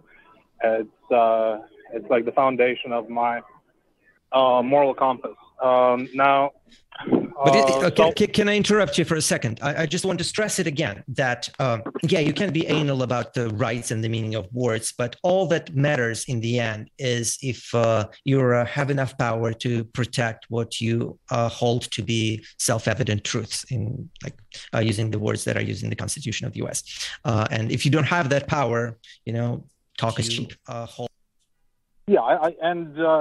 Just to give a top of the head answer to what rights is, it's something everyone has, regardless of where you're born. It's if you're born in the United States or China, everyone is equal in that sense. In that way, everyone has the exact absolute rights. But anyways, the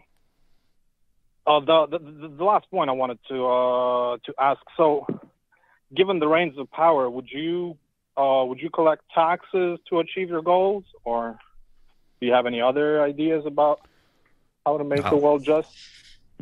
I think government already collects so many taxes that the amount of money government collects from people is enough to enact whatever reform that a libertarian might deem necessary. So I think movement towards a libertarian society is a gradual process. I don't believe that you can get rid of all the laws and all the taxes and build a free society. That's just not how things work in real politics. But I think what libertarian can do and should do, and I strongly believe that all the laws that ever needed to be enacted are already enacted.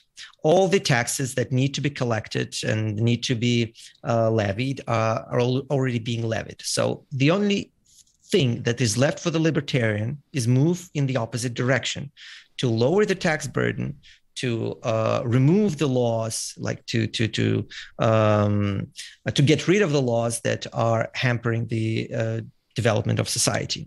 So to answer your question directly, I wouldn't levy new taxes and I wouldn't enact new laws. I would concentrate on getting rid of laws and getting rid of taxes. But I don't believe that you can get rid of all the taxes and all the laws in one single movement. Yeah, that seems pretty reasonable. All right, Format, anything else? That's a good. Just last question, just about you personally. Your English is pretty all right for someone that's lived in Russia most of their life. How did you learn English? I actually graduated University of Nottingham in United Kingdom. So there's that. Yeah, there you go. I see. How long have you lived in the English world? About 4 years. Oh, well, yeah, I spent 4 years in the UK and I spent 2 years in New Zealand and I spent 1 year in Canada when I was very young. Yep.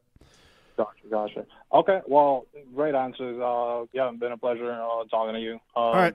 Thanks, Format. All right. It's funny you were talking about just all the wealth stuff in Putin, because, they always have those lists of the richest people in the world, they always come out with, and he's not even on there. It's always so funny. Yeah, but because nobody knows how. Well, nobody knows, but he's for sure has more money than Elon Musk. There's no question. Especially if you're saying that 97% of the land in Russia is essentially owned by the government. You're like, yeah, it has to be something. Yeah, has to be something. Okay, we got another call. One moment, please. Hello, thanks for calling Low Value Mail. Who am I speaking with? Hello. Hey, sir. Hey. One moment, please. All right, you're on with James. You're on with Mikhail. How are you guys tonight? Good. You are on with Mikhail. Go ahead. I'm on? Yeah, you're on the show. Go ahead. Hey, how are you tonight, man? I'm doing great. Thank you. Cool. Question. A couple, whatever time will allow. Yeah, start the clock. Back in 2012, I guess Russia joined the WTO, correct? That's correct. And not like a correlation or anything, but also we passed the Smith-Mund Act in 2012 that changed how a lot of our media went, with the BBG and the State Department able to provide material for inside the country. Fast forward 2014, what would you say is the U.S. involvement in that in 2014 in Russia? Fast forward like 2014. The U.S. involvement in 2014. I don't think there is any, to be honest, because Putin successfully annexed Crimea, and I think U.S. negotiated the truce between Ukraine and Russia, the infamous Minsk agreements, which were not followed by Ukraine. So, yeah, I think U.S. played a diplomatic role. And I think some guarantees were made to Putin and some guarantees were made to Ukraine. But I don't think the role of the U.S. was in 2014 was very large, simply because Putin took everyone by surprise and the whole special operation in Crimea came out of blue. Yeah. Would you say it brought Ukraine closer to NATO around then? And I don't think, to be honest, I don't think Ukraine is close to joining NATO, to be honest. I think the sentiment of the pro-European, pro-Western sentiment in Ukraine existed way before that. I think Putin solved a lot of issues for Ukraine. Like, the one thing that the West doesn't realize about this conflict is that the more Putin progresses towards the towards the west of the Ukraine, the more eastern territories he occupies, the fewer Russian people there is in Ukraine, and the more homogeneous the society becomes, and the more pro-Western the society becomes. Because whatever republic they had before 2014, it included a lot of people who were strongly pro-Russian. And after Putin occupied Ukraine, automatically the country became less pro-Russian because it didn't include as many Russians as it did a year prior. So to answer your question,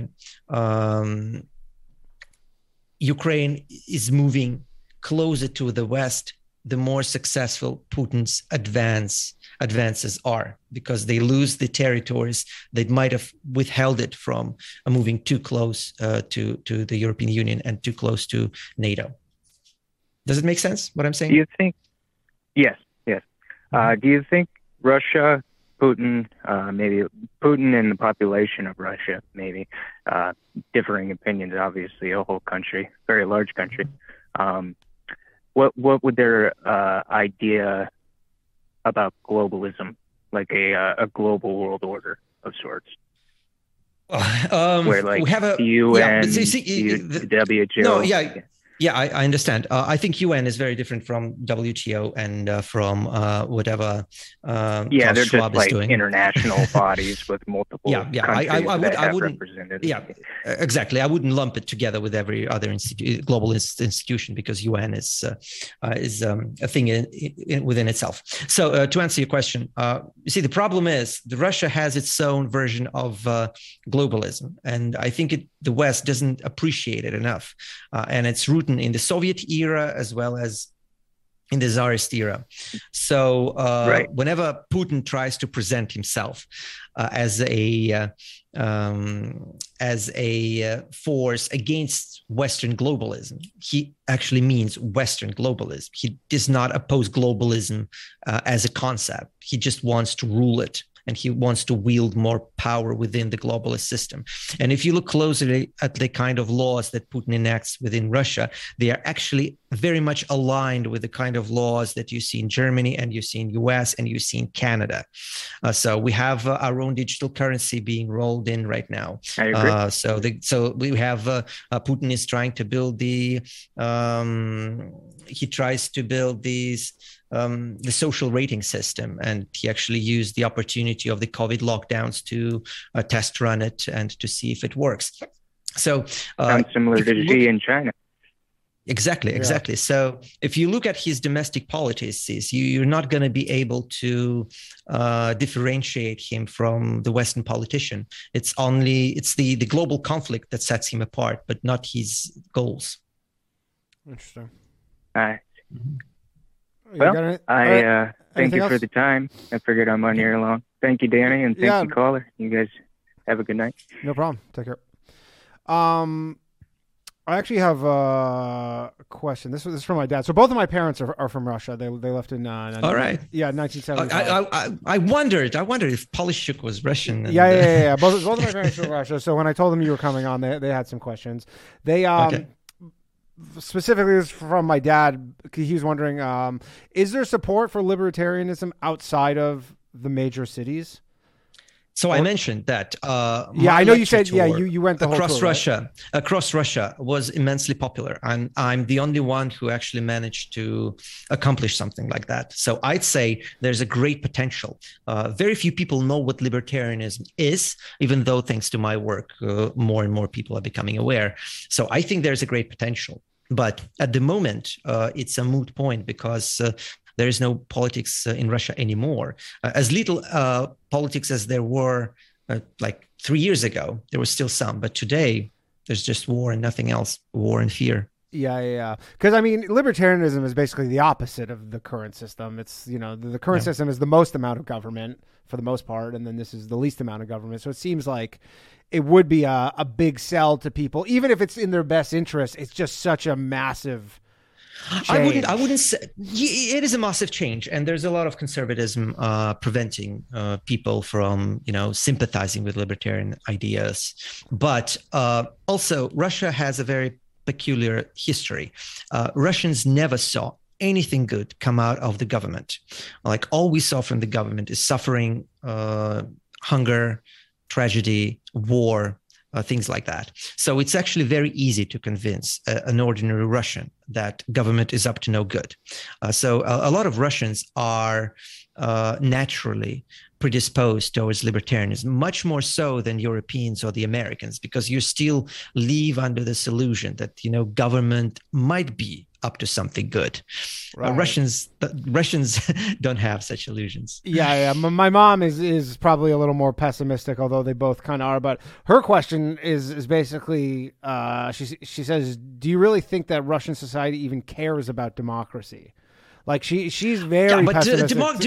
But democracy is different from liberty. I'm not a fan of democracy either, at least not in a European sense, definitely.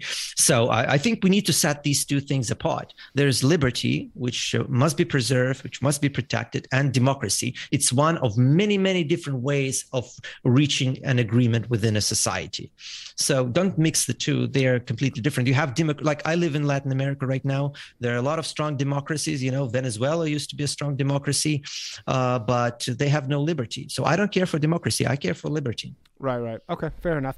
We're going to wrap up very shortly. Thank you again for your time. I do appreciate it. So I have a question actually from JR, one of the patrons, talking about Telegram. So you're a big proponent of Telegram.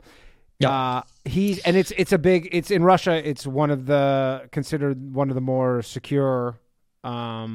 It's at least it hasn't been compromised yet. We don't have proof that Telegram ever leaked a private conversation to the government anywhere, not just in Russia, but in Brazil, for example, where I live. Telegram is pretty big as well. And that's Telegram was created by Pavel Durov. Yeah, it was created by a Russian. He lives in Arab Emirates in Dubai nowadays because his previous business, he used to own Vkontakte, which is like Facebook alternative in Russia, which is huge. It's like the biggest social network. It was expropriated by the government, basically. After that, he moved to Dubai and created Telegram. Okay. Yeah, I guess his question was, is there any because I guess there's some YouTuber who's maybe found some backdoors or whatnot. No. Okay. So there are no backdoors in Telegram. At least none of them have been proven. Okay. And of all the massively used messengers, Telegram is by far the safest one, because we know for a fact that WhatsApp leaks its chat history to police whenever asked. We know for a fact that Viber does the same. We know for a fact that Facebook does the same. There's not a single fact that proves that Telegram leaks chat history. So to me, that's good enough. Yeah, like until that happens. Until that happens, there is a benefit of a doubt. So, and again, you need to consider alternatives. Alternatives are much worse. As I mentioned, we know for a fact that everyone else leaks chat history except Telegram. Interesting. And what about Bitcoin? Because obviously I know the libertarians here love Bitcoin. I love Bitcoin. Bitcoin has been a godsend for the Russian opposition because it's basically the only way we can protect our money. It's because the government uses banks basically as part of its repressive system, and they freeze the accounts, they freeze the money, they expropriate the money as well. And I've been involved in Bitcoin since 2011. I invested in Bitcoin when it was less than $5. Nice. That's like the biggest flex that every libertarian has because it's generally and I have screens to prove it because I actually wrote in Twitter that I was buying it and speculating how much it's going to cost. So that is a huge flex for libertarians because they all are like, yeah, I was in the day it came out. It's just like it literally checks every box of being a libertarian. So they all have. And is it able to like purchase in Russia? Okay, so Russian system is very different from the U.S. In the U.S., you have very strict laws, and everyone abides by them, and the government is pretty good at enforcing it. In Russia, it's quite the opposite. Russia is always in a kind of state of anarchy within itself. That you have repression, you have tyranny, you have political repressions, etc., but on the human level, on the level. It's a lot of things are possible. So officially, government regulates Bitcoin. On practice, you can buy Bitcoin in any major city for cash, and nobody's going to know. Right, you can buy it for cash. But if you were to always, I never. That's another flex, and if you ask me, I think it's much bigger one. Is that I never ever had an account on a currency exchange. So, right. So you always bought them just like offline. Always peer-to-peer. Yeah. Peer-to-peer. Okay. All right. We got another caller, probably last one of the night. One moment, please. Hello. Thanks for calling Low Value Mail. One moment. Hey, how's it going? Hey, what's up? Just 1 second. And you're on with Mikhail. Go ahead. Hey, how's it going? Hey, как дела, Миша? Hey, so my question was, это известно для меня. It's like, it means something to me. But, what is it? Like, I'm trying to explain to people that, because I am Russian, I explain to Americans, like, Russia's real spread apart, and there are people who live out in the middle of nowhere, like, в области, Primorodiye, Siberia, Yakutsk, like people live in very remote areas. And what is the current state and situation of people who choose to live off the grid, and how much can they resist государстве, or like the government coming in and bothering them about that? Well, they live at the mercy of the government. Basically, they're in a similar conditions to the American Indians who live in reservations. Yeah, they have their own autonomous regions. They have territories that they not rule over, but I'm not sure what's the correct word, but where they roam. But they don't have political representation, and Russia is not gonna split on these seams because there's no political will there among these kind of tribes, and there's no political culture. So so basically to answer your question, people who live off the grid in the northernest part of Siberia and Chukotka and on the east of Russia, they don't have their own statehood. They don't have their own political ambitions, and all they care about is living the traditional way of life. Yeah. Okay, and but how often would they get, would the government bother them? Like, for instance, like you were talking about owning firearms, and I know, the government, you need. Go ahead. Got it. Yeah, the government bothers them very much. Basically, they are at the mercy of the government. So whatever privileges they don't have rights, they have privileges. So whatever they can do today, the government may take away tomorrow. And that's exactly what happened during the Soviet era, where they were forced to re-educate themselves. They were forced to abandon their traditional way of life. So it's not like, again, the Russian system is very different from the American system. In the US, you have the rule of law, and some of the things enshrined in the rule of law protect the American tribes, for example. But in the US, everything is a privilege. In Russia, everything is a privilege. So you can be fine today and bust tomorrow. Yeah, just depends on the will of the government, I guess. Yeah, absolutely. So, and I understand that. And Продолжай. No, go on. I finished my point. I was gonna say that you guys were talking about like picking different English words to represent rights or stuff, and my personal belief has always been that liberty is inherent and rights are afforded to you. So, liberty should take the front seat, and rights are just an excuse for government to exist. But I'll let you continue. I'm not sure I agree with you. I think it's gonna be a difficult philosophical talk point. Okay, so I'm not sure I agree with you because liberty needs to be protected, and rights is how we protect our liberties. Because like a free man is not necessarily free from coercion. To protect yourself from coercion and from violence and from aggression, you need to create a social contract. You need to create a right, because before creating the right, you're basically staying in the state of anarchy, and state of anarchy is the state of perpetual aggression, if you will. Interesting. Does it? Yeah, that makes sense. Yeah, I think that makes sense. That seems to be. Yeah, like the Saint Paul said that where there is no law, there is no crime, and I think there's a lot of truth in it. Yeah. All right. Anything else, caller? Yeah, just one last question. I mean, I know it came in late, but I know y'all were talking a little bit of Ukraine conflict stuff. My personal belief is like the best situation I could see come out of this whole entanglement or whatever people want to call it is the whole eastern section of Ukraine becomes an independent buffer state.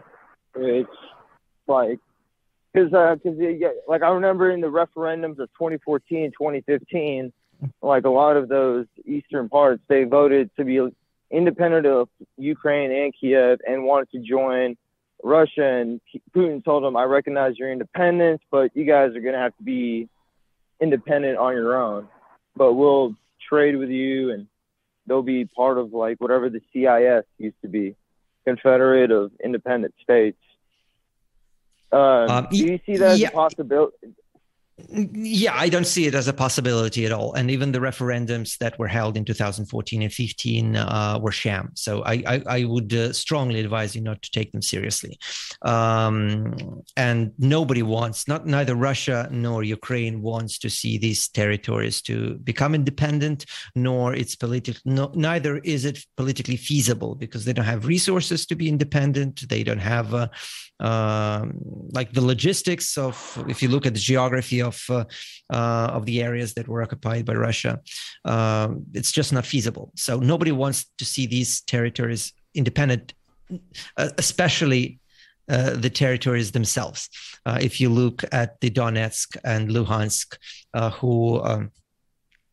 who voted to join Russia a couple of months ago, I put in brackets, there was never a plan to remain independent. They never wanted to be independent. It actually was perceived by a lot of Russians and a lot of people from Donetsk and Luhansk as a big betrayal that Russia refused to join, to accept them into the Union. Yeah, I remember that.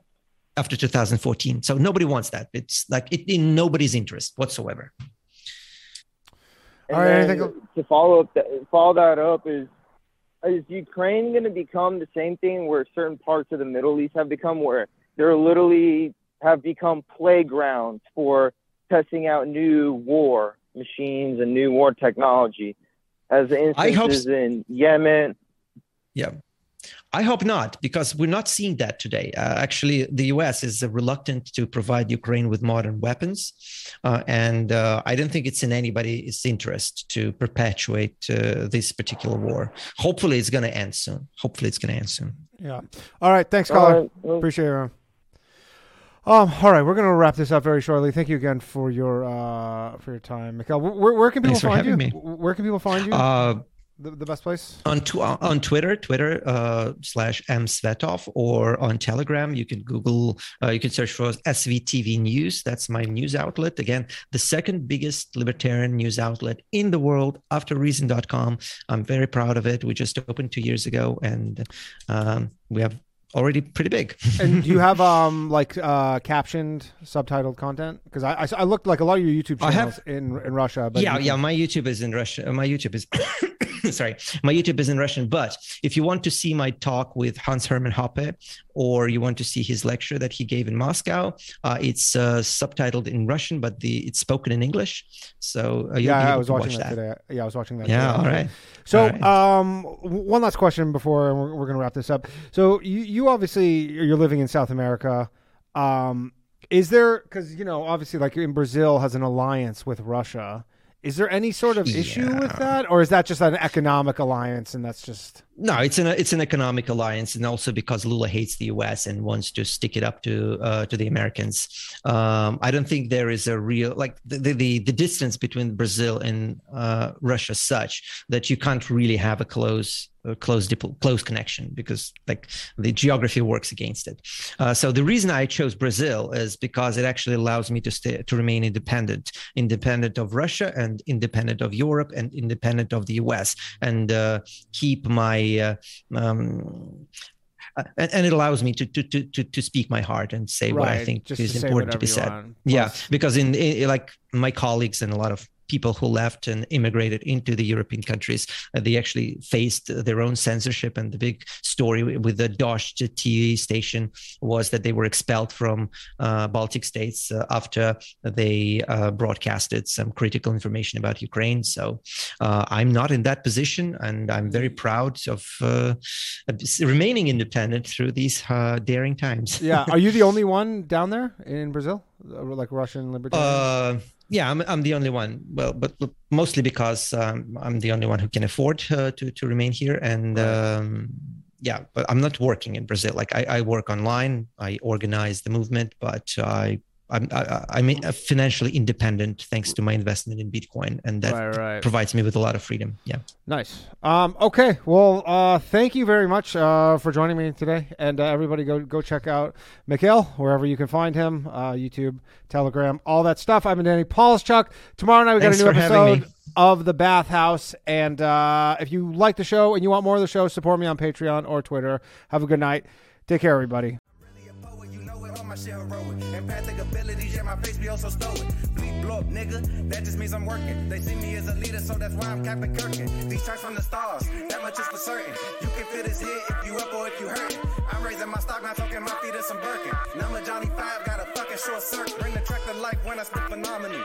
When I hit, she feel that shit in her abdominals. These rappers make me laugh like comic view, they comical. You know I got a ball out, I hit the track running just like Sonic do. They don't want to turn on my light switch. Yeah, they was trying to get me on my hype shit. Yeah, they don't want to turn on my light switch. Yeah, and they tried to down me on some KO type shit. Yeah, they don't want to turn on my light switch. Yeah, now we pulling up fresh on some flight shit. Ha. They don't want to turn on my light switch. Yeah, they don't want to turn on my light switch.